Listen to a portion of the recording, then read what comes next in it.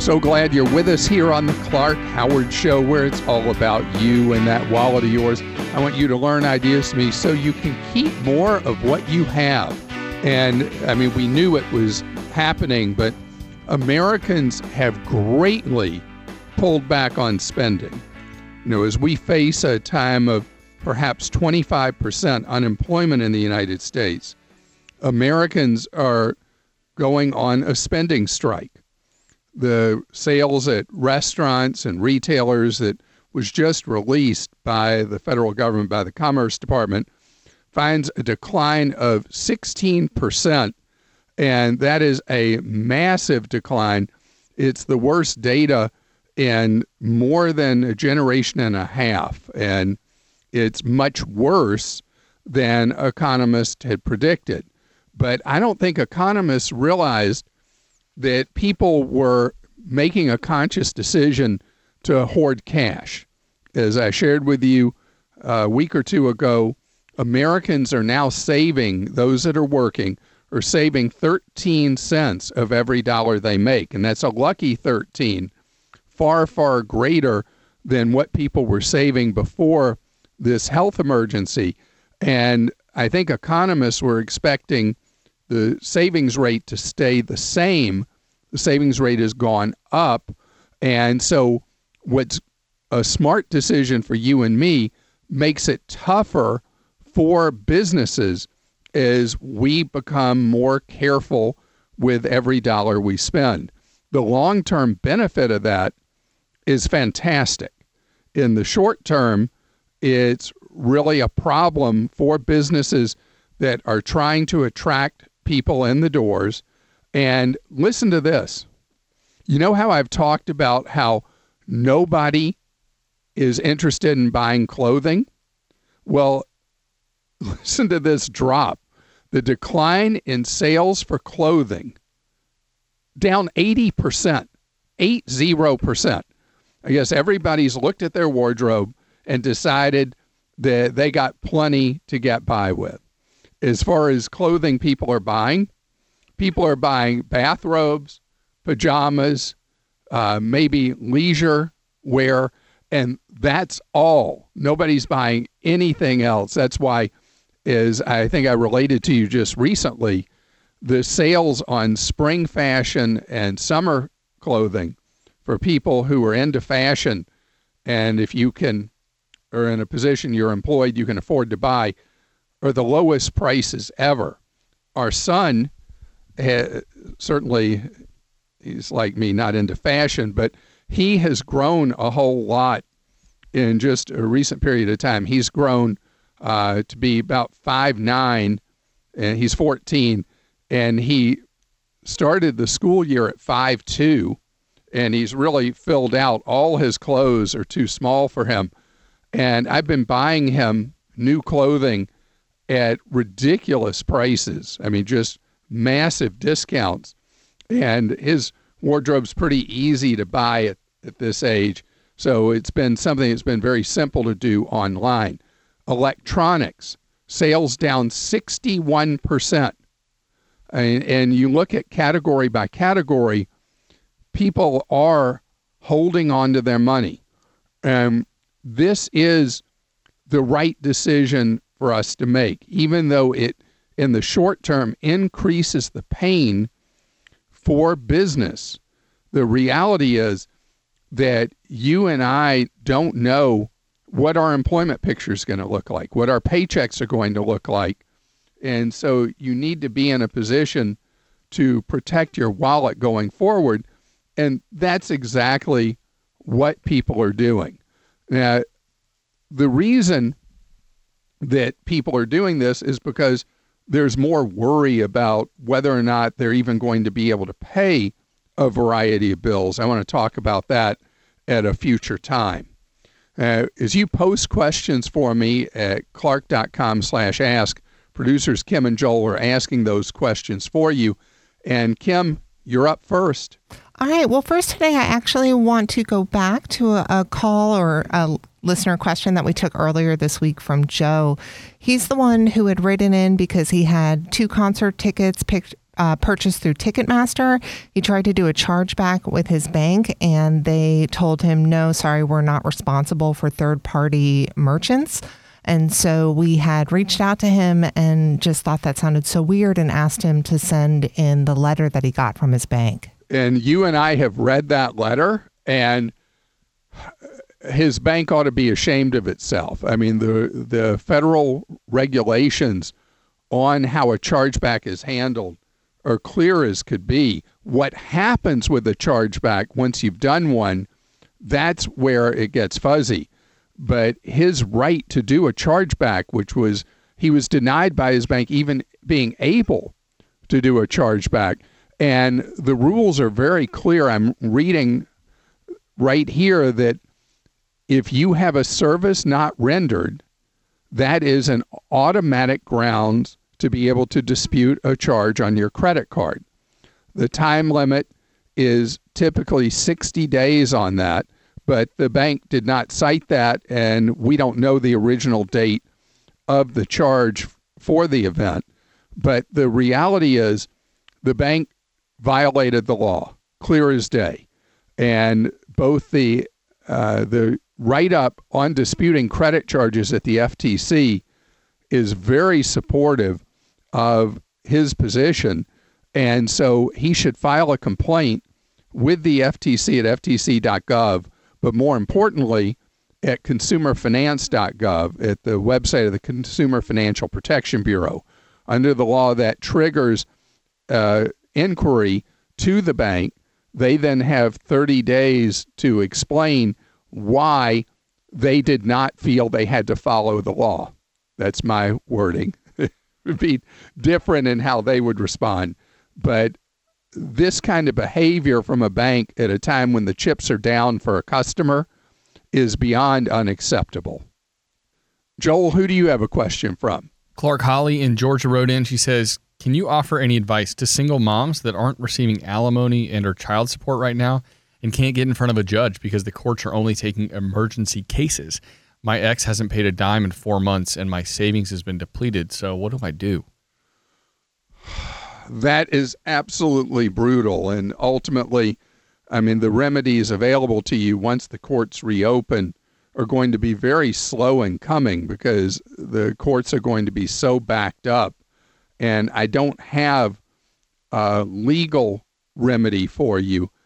Is there anybody who is someone who is trusted by both of you who could speak to your former spouse and just talk about the needs for the funds for the child you share together? As far as the alimony, it's going to be hard to appeal to an ex-spouse's heart on that. But for the child, that should be something that you might be able to reach somebody's humanity on. And again, for you to be able to do that is not likely because of whatever history you have, but someone who knows you both and has maintained a good relationship with both of you would probably be the best person to be that messenger.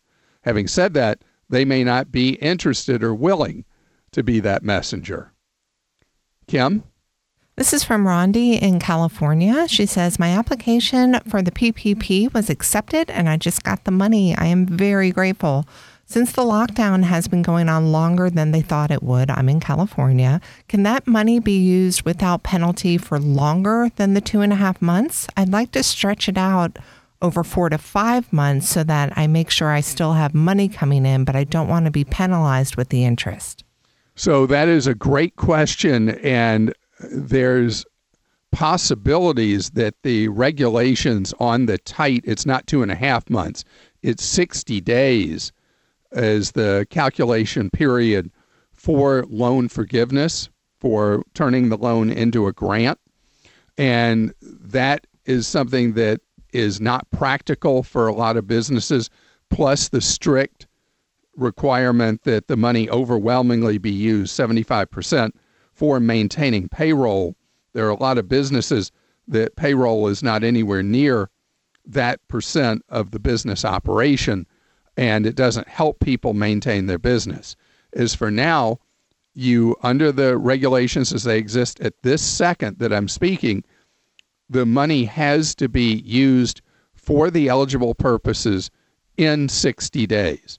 So if you stretch it beyond 60 days, if the regulations don't change, only the portion that's used for eligible expenses during the first 60-day window would be eligible for forgiveness and turned into a grant. The remaining portion of the money would still be due and payable at a 1% interest rate in 24 months. So, I think the odds are getting stronger that the regulations on how and when the money has to be used will be loosened, will be made more business friendly. But, I don't run the government, so it's only my belief, my hunch, that will happen. Joel? Clark Ben in Georgia says, my current 30-year mortgage, since I refinanced 3 years ago, is at a rate of 3.875. Now my lender is saying that I can qualify for a 3.375 mortgage rate. Is it worth it to refinance again for only a half a point difference? Usually not. It's a question of what closing costs you'd pay and how long it would take to make back those closing costs. Half a point, it would be really hard to follow my simple rule, which is that you get a payback in 30 months for the closing costs you would have. And squeezing out the closing costs over 30 months with only a half point drop would be very unlikely. So let's talk about what I would like you to be doing. Rates are extremely low right now, and you should shop lenders and shop specifically lenders that are offering low or no closing cost refis. If you can get a rate half point lower of what you have now and pay little to no closing costs, then it's a no-brainer and you do it. Now, Joel, I think you said going into a 30-year refi of an existing 30-year loan? Yeah, that's right. I would really like for you to look, if you could possibly afford the payments, at a 15-year. Then the rate is going to be substantially lower. You're going to be down likely a full point below where you are now, and you'll shave years off your loan instead of adding years back into your loan. And so the math for you going forward is incredibly favorable if you could actually swing the payment and get that much lower rate on a 15-year. But shop your loan. Kim? This is from Lou in South Carolina. Lou writes, I plan on starting a Roth IRA. Can I do it on my own, or do I need to go through an investment company?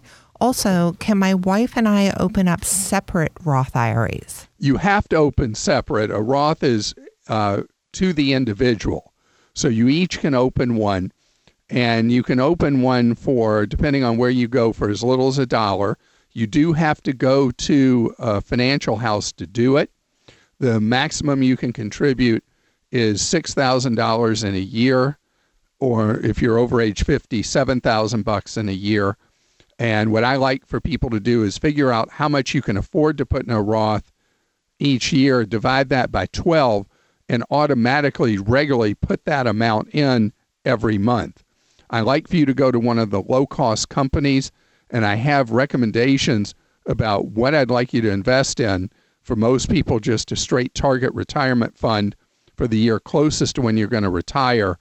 And I like those. I like you to look at the really inexpensive, no commission companies. And on my list, you'll see that and what the advantages are of each of them. When you have a question for me, go to clark.com/ask and post it. Producer Joel has a question right now that you posted. Yeah, Clark, this one's from Chris in Washington. He says, my wife and I just bought our first home. We each have a credit card with airline rewards, but after learning about other options like the Fidelity or Citi 2% cashback cards, we'd like to open up one of these as well for each of us. We would keep our current cards and add these as a second for both of us. We were told not to open an additional card during the mortgage process, but now that the home has closed, would there be any issues with getting a new card now? No, in fact, it's a great idea now.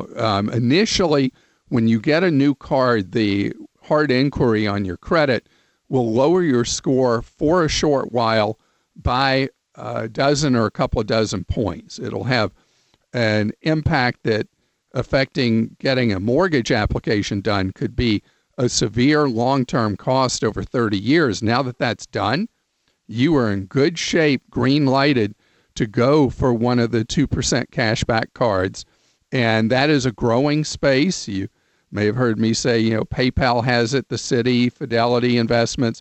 And then there's a credit union that has a very different kind of card that pays 2.5% cash back, but with a very high annual fee.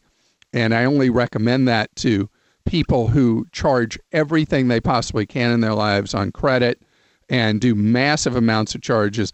Most typically, that'll be a business owner who's running up big charges. Kim? This is from Janice in Georgia. She says, I currently retired at age 66, and due to the virus, all of my investment funds have lost quite a bit of money. Should I continue to hold fast? I fear that there's going to be no way to recover if all of my savings are lost. I am really sorry to hear that. And the answer to that is that I think it would be really helpful to you right now to pay someone to get guidance on what your plan is moving forward. There's a group called Garrett Planning Network that you can pay by the hour. You won't need much time with a professional to guide you on where they think you should go next with what you've got. If you go to GarrettPlanningNetwork.com, put in your zip code, interview people first who show up near you, and figure out who you feel most comfortable getting that guidance about how you deal with this time of uncertainty. Glad you're with us here on the Clark Howard Show, where it's about your empowerment with knowledge so you can save more and spend less, and don't let anyone ever rip you off. And for a couple of months, we have not done Clark Stinks. And we did a Clark Stinks a week ago. Now suddenly we got a lot more popularity for Clark Stinks. So we're going to do it again in just a second. If you're not familiar with Clark Stinks, I'm just a guy. You hear my opinion. You hear what I feel is the right answer to things. There are times you'll feel my answer is incomplete, inaccurate, or I just have like a thick head. And so I need to hear from you because this is different than a normal talk show. It's not about me having the last word. It's about me and you together all coming up with the best answers to help each other. And if I'm missing the mark, in your opinion, I want to know it. And so you go to clark.com/ClarkStinks. You post where you're angry at me or you disagree with me, or you feel I disappointed you. Others can read it, comment on it, agree, disagree with you. And then right here on Clark Stinks, you get to hear our show version of your comments you posted online.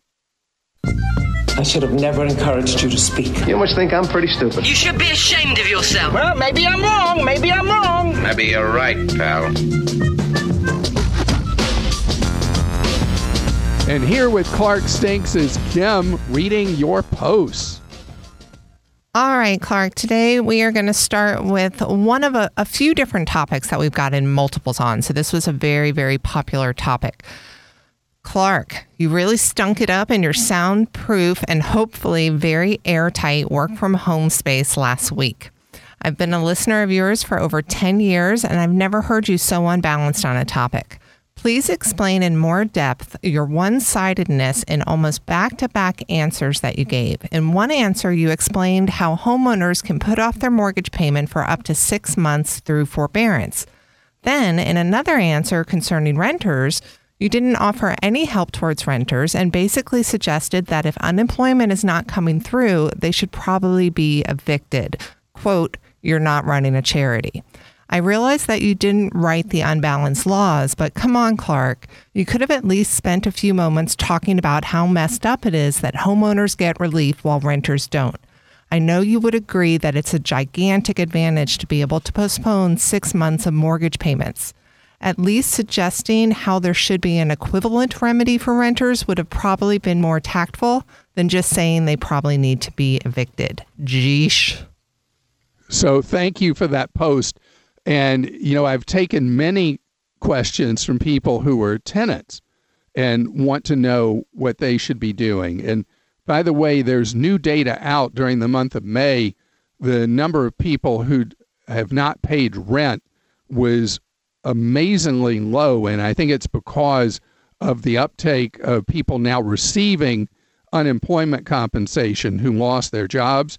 The percent of people who did not pay rent in May is somewhere between 8 and 9%, which is better than it was in April, where there was a very high percent of people who did not pay rent. In the case of the conflict you're talking about, the second question was about an individual who is a landlord. And I was talking about the difficulties for the roughly half of rental properties in the United States that are in the hands of an individual or a mom and pop operator, and they stand the chance of foreclosure if they're not receiving rent. And so this is a very difficult thing, and you may not have heard my explanation prior why Congress likely designed protections for mortgage holders, borrowers, but not for renters. And I think it's because the members of the House and the Senate are generally very wealthy people.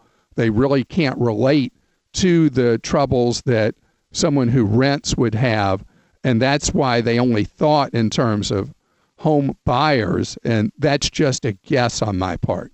The lack of sensitivity you heard and felt, I apologize for it. I was in a narrow focus at that point, talking about the issues facing the landlord versus not really talking about the issues facing the tenant.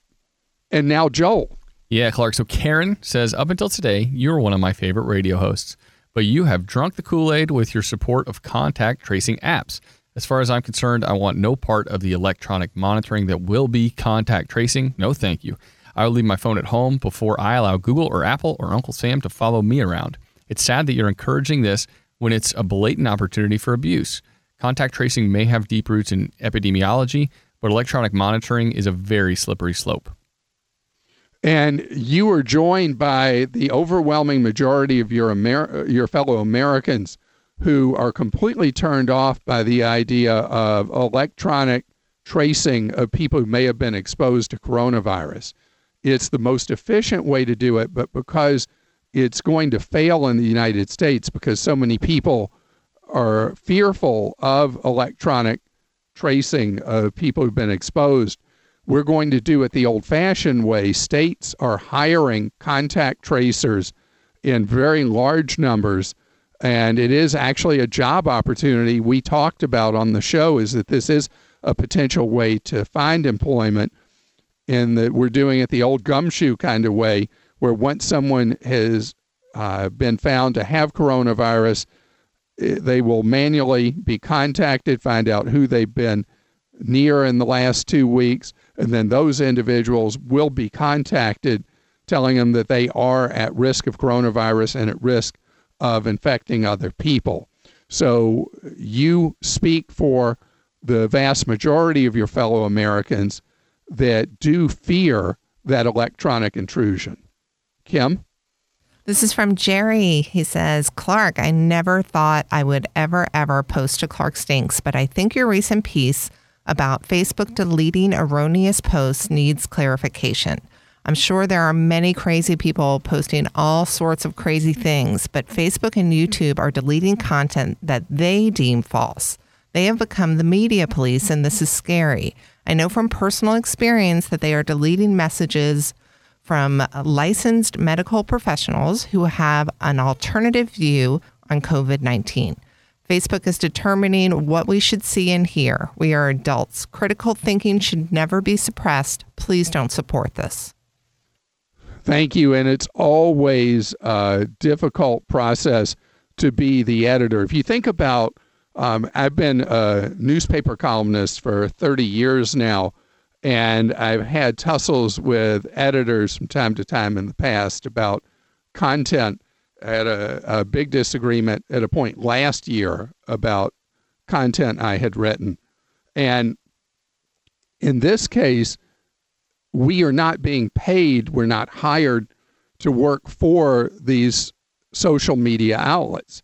And so it is something that people are feeling their way on.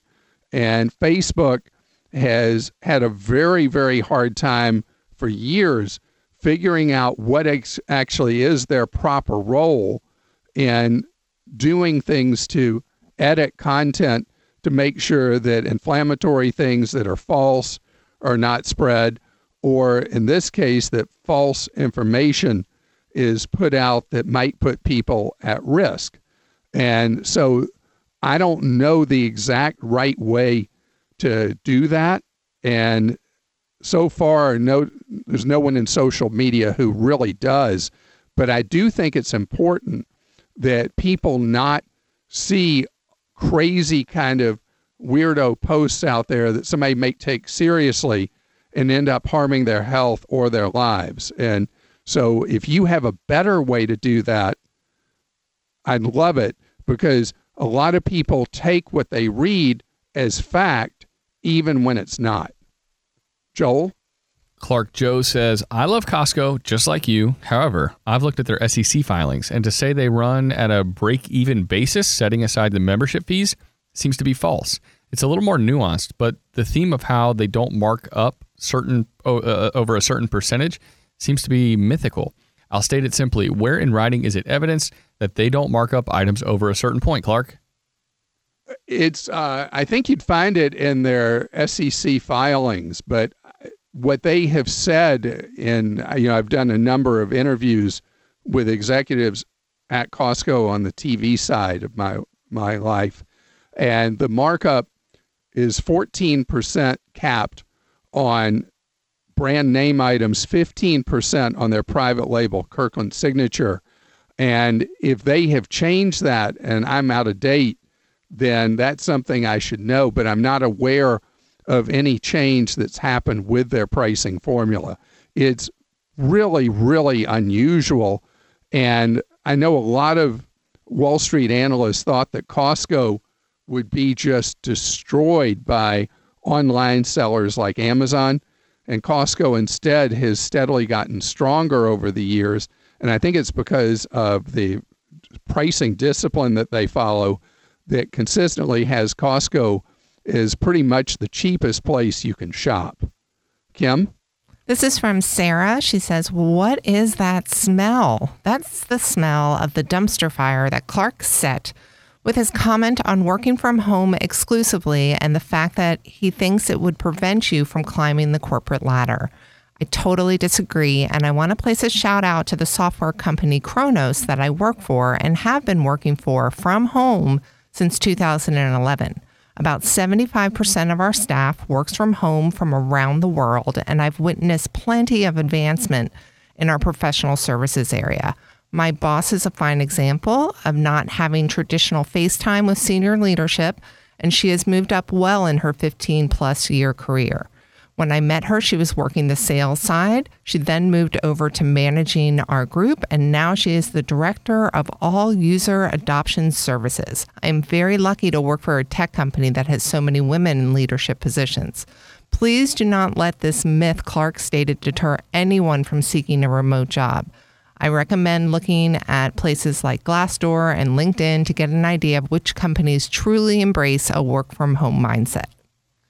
That's a very, very thoughtful post. Now, in the post, she said 75% of people work remotely. Yep, from around the world. Yeah, so that's an unusually high percent. That's a culture that's based on remote work. I was thinking in terms of the typical work environment where a very small percent of labor hours is done remotely, that I think that people who end up working virtually full-time remotely outside of this coronavirus era, because of human nature being what it is, at most organizations will find that their career growth is stunted because they're not visible and present in an office when most other people are. In the case of where you work, with it being a very forward-thinking company with 3/4 of people historically working remotely, the culture would be different in terms of how people interact and how people get promoted. I appreciate that post, though. Joel? Clark Bryan says, you don't stink, but you smell bad for a while this day. Recently, a listener asked about what value they should insure their house for. Part of your answer was that they could buy a similar house. Part of your answer was what they could buy a similar house for in the neighborhood. You completely left out that they should subtract the value of the land and, if applicable, the concrete slab foundation. My lot is worth about twice as much as my structure, so it would be idiotic and wasteful to insure for what I would pay for a similar home in the neighborhood. That is a very, very good post. And your situation where the land is worth appreciably more than the structure on it is unusual, but that is a very valid point. My experience is that when people have suffered a catastrophic loss of a fire or something like that at their home, that they turn out for rebuilding purposes to be substantially underinsured and end up with out-of-pocket costs. So I always like to err on the side of having your home valued for more for rebuilding purposes than for too little, where you could end up with great exposure coming out of your wallet for a long time to come. I appreciate all your posts. Please remember that when you feel I have lost my mind, whatever it is, please go to clark.com/ClarkStinks and post away. If you have a question for me, please go to clark.com/ask and post it. And Joel, you're up. Clark, Jim in Texas says, I love the podcast, love listening while I walk. My question is, now that I'm working from home, isn't it reasonable to ask my employer for expenses such as internet usage, electricity, and general wear and tear of my home computer? My job is very stable and I'm required to use my computer to be logged in for 8 hours. Using my equipment and electricity has to amount for something though, right? So the electricity, not very much, but your internet connection and the computer you're using, I understand that companies should be giving some form of an allowance. You know, the companies locked us out, told us where we had to work, and we've had to spend money in order to serve them. A lot of companies have been specifically issuing company computers that they know are going to be safe to use. They may be requiring you to use a company virtual private network. So that eliminates the cost of the hardware. In your case, you're using your own computer, and that's an expense that you should be reimbursed for in some way. The internet connection as well. You are using your own internet connection for their benefit, and that is reasonable for you to expect some reimbursement for it. But as I've said before on this topic, a lot of employers are really worried about the company's future. They're trying to hold on to every penny. And you may find, and you got to know your own company culture before you say something about these expenses. You may find that the company mentality is, hey, look, you still have a job and we're accommodating you working from home, forgetting the fact they told you had to work from home. And so they may not be of good humor when you ask for reimbursements. But if your company culture supports it, it is perfectly reasonable for you to ask for an expense allowance or reimbursement of expenses. Kim? Rosalie in New York says, is there a way to get a refund from a cruise line after accepting the credit? Turns out I could really use the money instead. That is a great question, and that is completely up to the cruise line. If once you've accepted a credit, if they would then turn around and change it back to having a refund. The cruise lines are trying to hoard every penny they can. That none of them are actually based in the United States, even though they have their corporate offices in the United States. So it is really up to them how they're going to behave to you. And you might get different answers from different people. I would call. It's easier to get through to someone now at the cruise lines and ask to explain your circumstance and see if they will consider giving you a refund instead of the credit. This is the Clark Howard Show. Thanks for joining us today. The Clark Howard Show is produced by Kim Drobes, Joel Larsgaard, Deborah Reese, and Jim Ayers. And remember, 24 hours a day, we're there to serve you at clark.com and clarkdeals.com.